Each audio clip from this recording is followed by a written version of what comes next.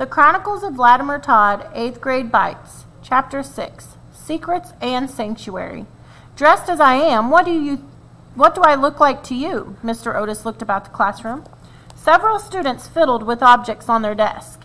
In response, some met his gaze with glazed eyes of indifference. Come on, first thing that pops into your head. A small voice broke the silence. A homeless guy? Stephanie Braun shot her hand up. Her tone was matter-of-fact. A mortician? A zombie? Carl squeaked. Carl was one of the quieter students, lanky, shy.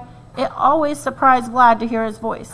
Mr. Otis pointed a long finger at Carl. His eyes twinkled. Yes, as you seemed to enjoy my unicorn costume last week and my troll costume the week before, I thought I'd choose something a bit less obvious this time.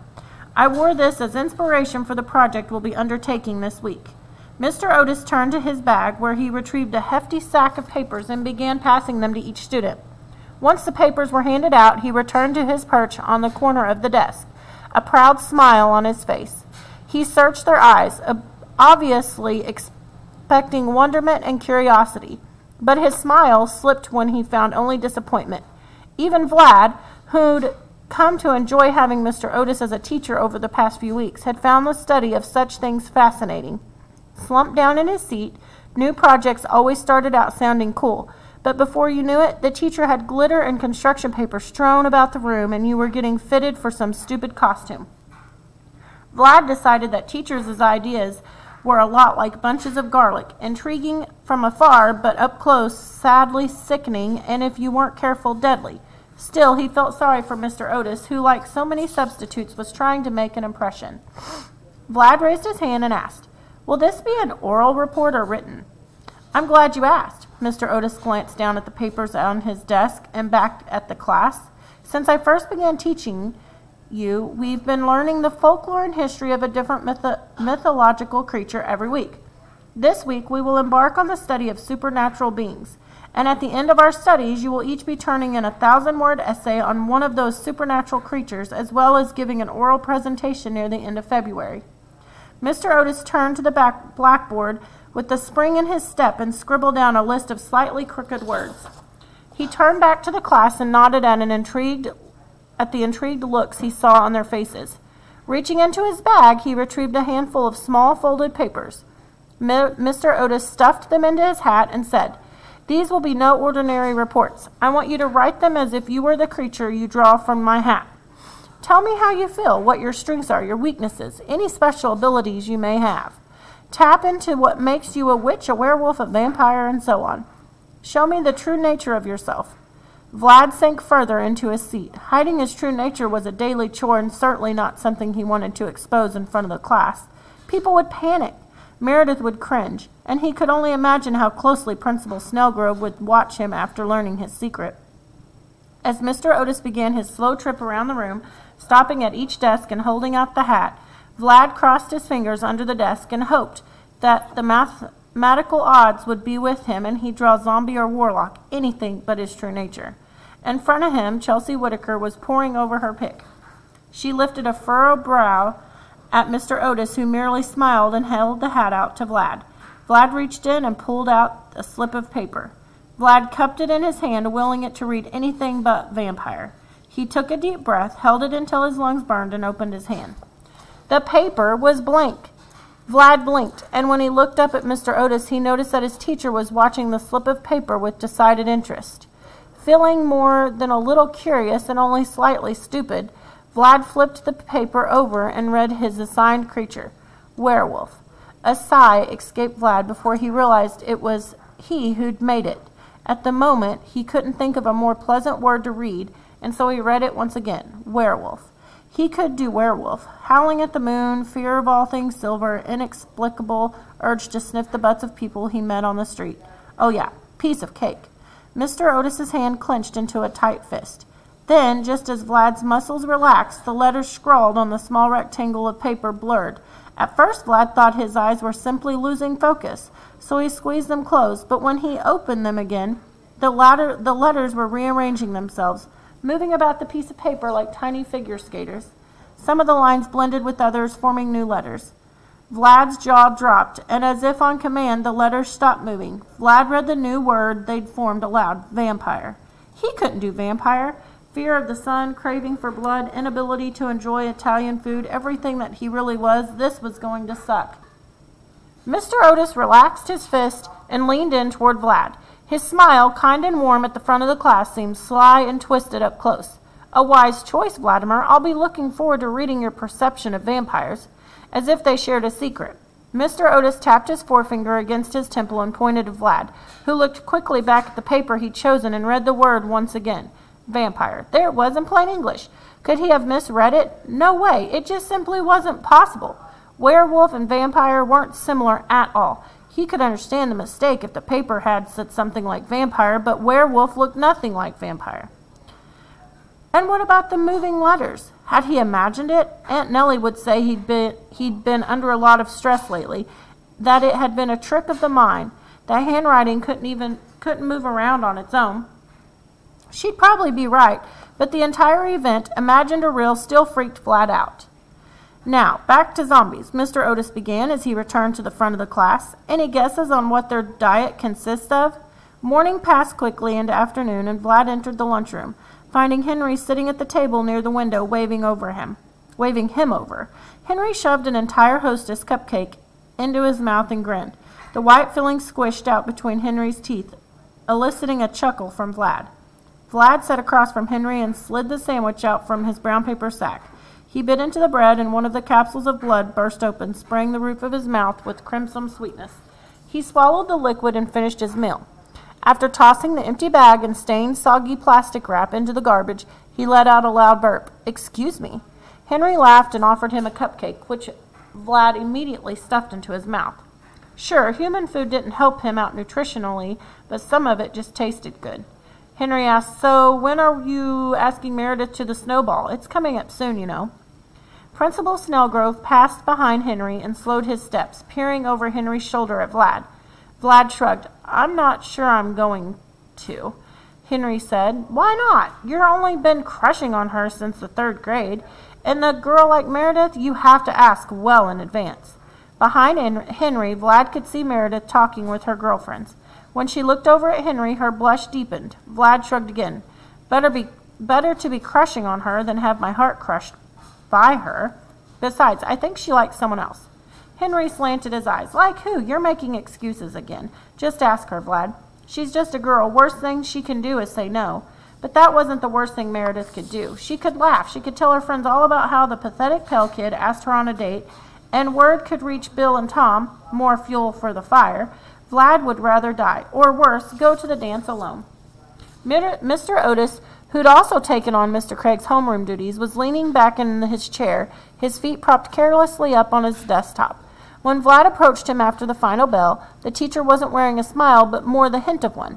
"The infamous Vladimir Todd, what can I do for you?" Vlad couldn't recall ever having done anything remotely infamous, but he nodded and withdrew the scrap of paper from his shirt pocket. "I'd really rather pick again, if you don't mind." Mr. Otis sat up and clicked his tongue. That wouldn't be fair to the rest of the class. Vlad didn't much care what was fair, only that he was a little more than hesitant to reveal the details of his true identity. He had hoped only to discuss vampire lore with the class, having become quite adept at separating the truth from the enormous number of lies spread by various media over the years. He'd much rather write an essay on werewolves or warlocks anyway, even though 1,000 words of any of the creature on the list didn't strike him as terribly exciting.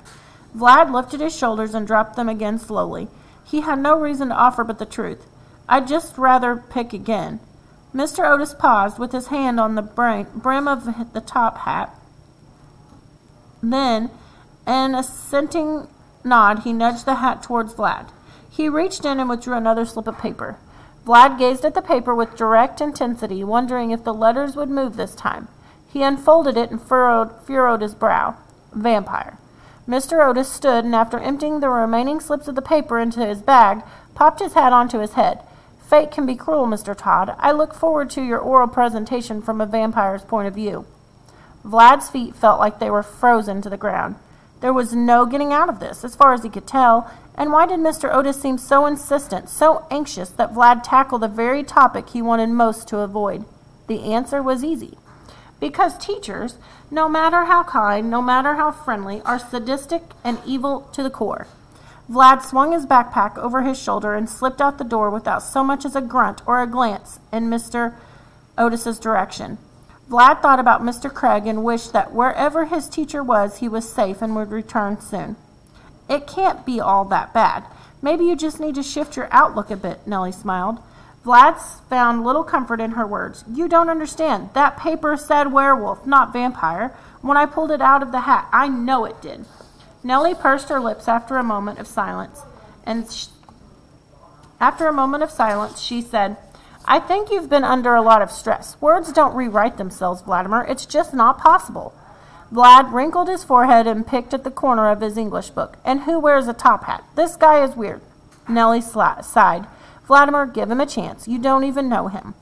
But Vlad wasn't sure he wanted to know Mr. Otis. I don't know, Nellie. Something just doesn't feel right. Nellie flashed him one of her overly concerned looks. Vlad didn't want to argue, and he certainly didn't want Nellie thinking he was crazy.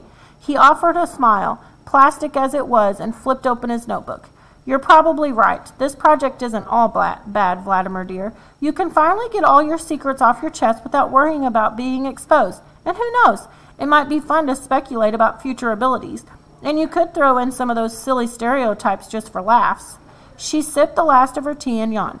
I need to get some rest. Don't stay up too late. I won't. But Nosferatu is on cable tonight, so I'll probably stay up to watch it. He wasn't sure why exactly, but the older, the cheesier a vampire movie was, the more it lifted his spirits. Nosferatu was his favorite, as the pointy-eared, bald-headed monster had sent him into hysterical fits of laughter on a number of occasions. Nellie found the movies ignorant and insulting, but supposed Vlad's fondness for them just the same. Finish your homework first. Nellie was already across the room when she paused and threw him another worried glance. You don't sleep enough. Aunt Nellie. Okay, I'll see you in the morning. She slipped upstairs and out of sight. Vlad took out the instruction sheet Mr. Otis had handed out and scanned it. Maybe he should get started on the essay right away so that it wasn't looming over him for the rest of the term. Determined to get it over with, he opened his notebook, picked up a pen, and began to write. My name is Vladimir Todd, and I am a vampire. He sat back for a moment, examining what he'd written. It had been easier than he'd expected to confess his true nature. So Vlad tightened his grip on the pen and continued to write. He went into the details of his hovering ability and telepathy, exploring the question of why he had them.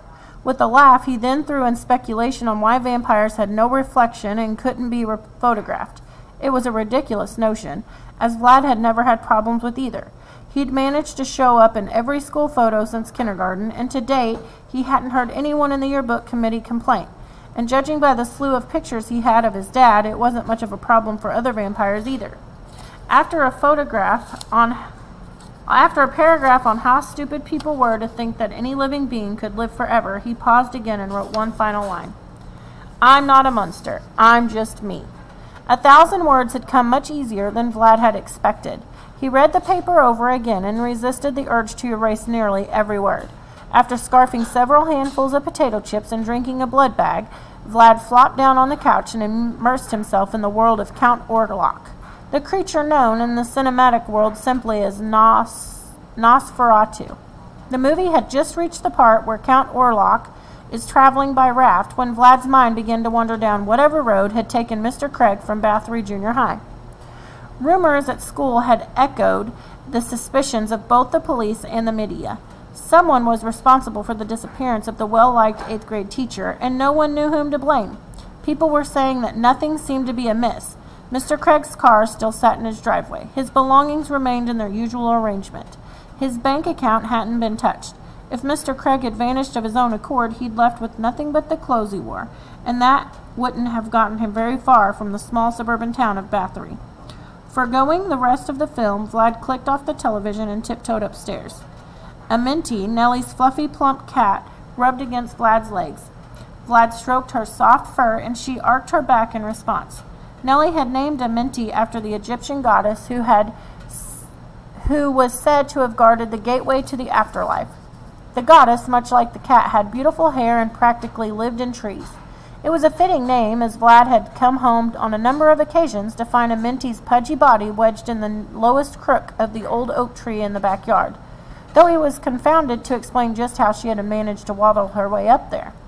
After a brief interval in his bedroom to retrieve his jacket and one of the many photo albums he'd found in the attic, Vlad grabbed several candies from the drawer in the library candles from the drawer in the library and stuffed them into his coat pocket. Minty nudged his ankle with her forehead, demanding his attention once again. Vlad reached down and scratched behind her ears. She purred happily and slinked away. He moved down the stairs, careful not to make a sound, and slipped out the front door into the brisk night. The streets were empty and dark. Vlad avoided the sidewalks, choosing instead the small beaten paths that wove between the house and that, the mark of many kids before him who'd been in search of the quickest route between school and home. Vlad rounded each corner with a careful step and threw a glance in each direction. He hadn't yet been caught out after curfew, but there was always a chance that he might be. He reached the side of Bathory High and paused briefly when he heard laughter. It was likely just the goth kids who often accompanied the high school steps after dark. Vlad slipped around the back of the school. Bathory High had been built up in the hollowed-out remains of a very large, very old Catholic church. It was well known that the church had been deserted sometime in the mid-1800s as a result of some sort of horrific affair, but locals had protested tearing the historical building down.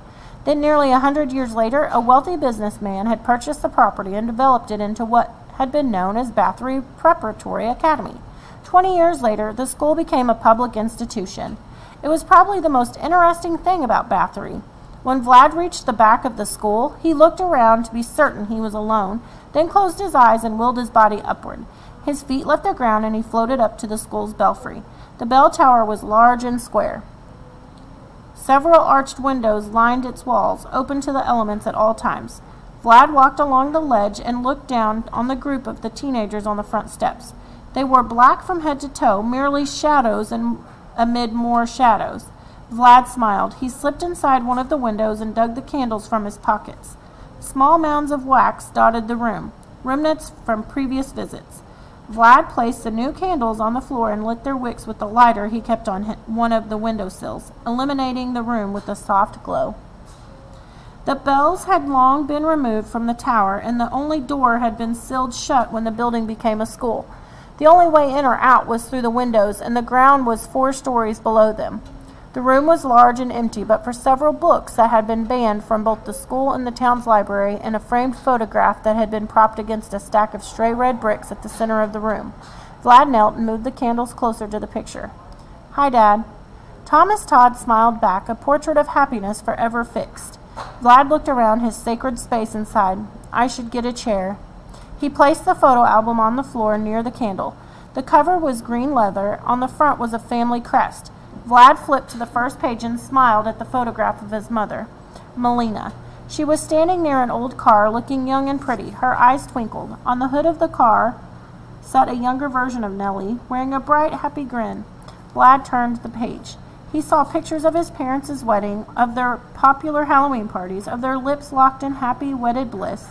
He ran his hand across one photograph of Thomas crouching in front of Melina's swollen, pregnant belly. His hands cupped her tummy. Vlad's smile faltered some, and he closed the album. This was all he had left of his family, pictures and memories. He lay back on the dusty floor. Moonlight shone through the windows, painting the darkest areas of the room in pale blue. The candle's flame flickered, and just as the first tear squeezed from Vlad's eyes, the light went out. Vlad lay in the darkness and released his pain the only way he knew how. He cried. At some point he must have fallen asleep. Vlad rubbed his eyes. He stood and slipped out onto the ledge, leaving the photo album behind with the rest of his treasures. The town was still very dark. Vlad looked down, hoping to catch another glimpse of his fellow nightwalkers, but the goth teens had gone. He was alone. As he floated down to the ground, Vlad looked back up at the belfry.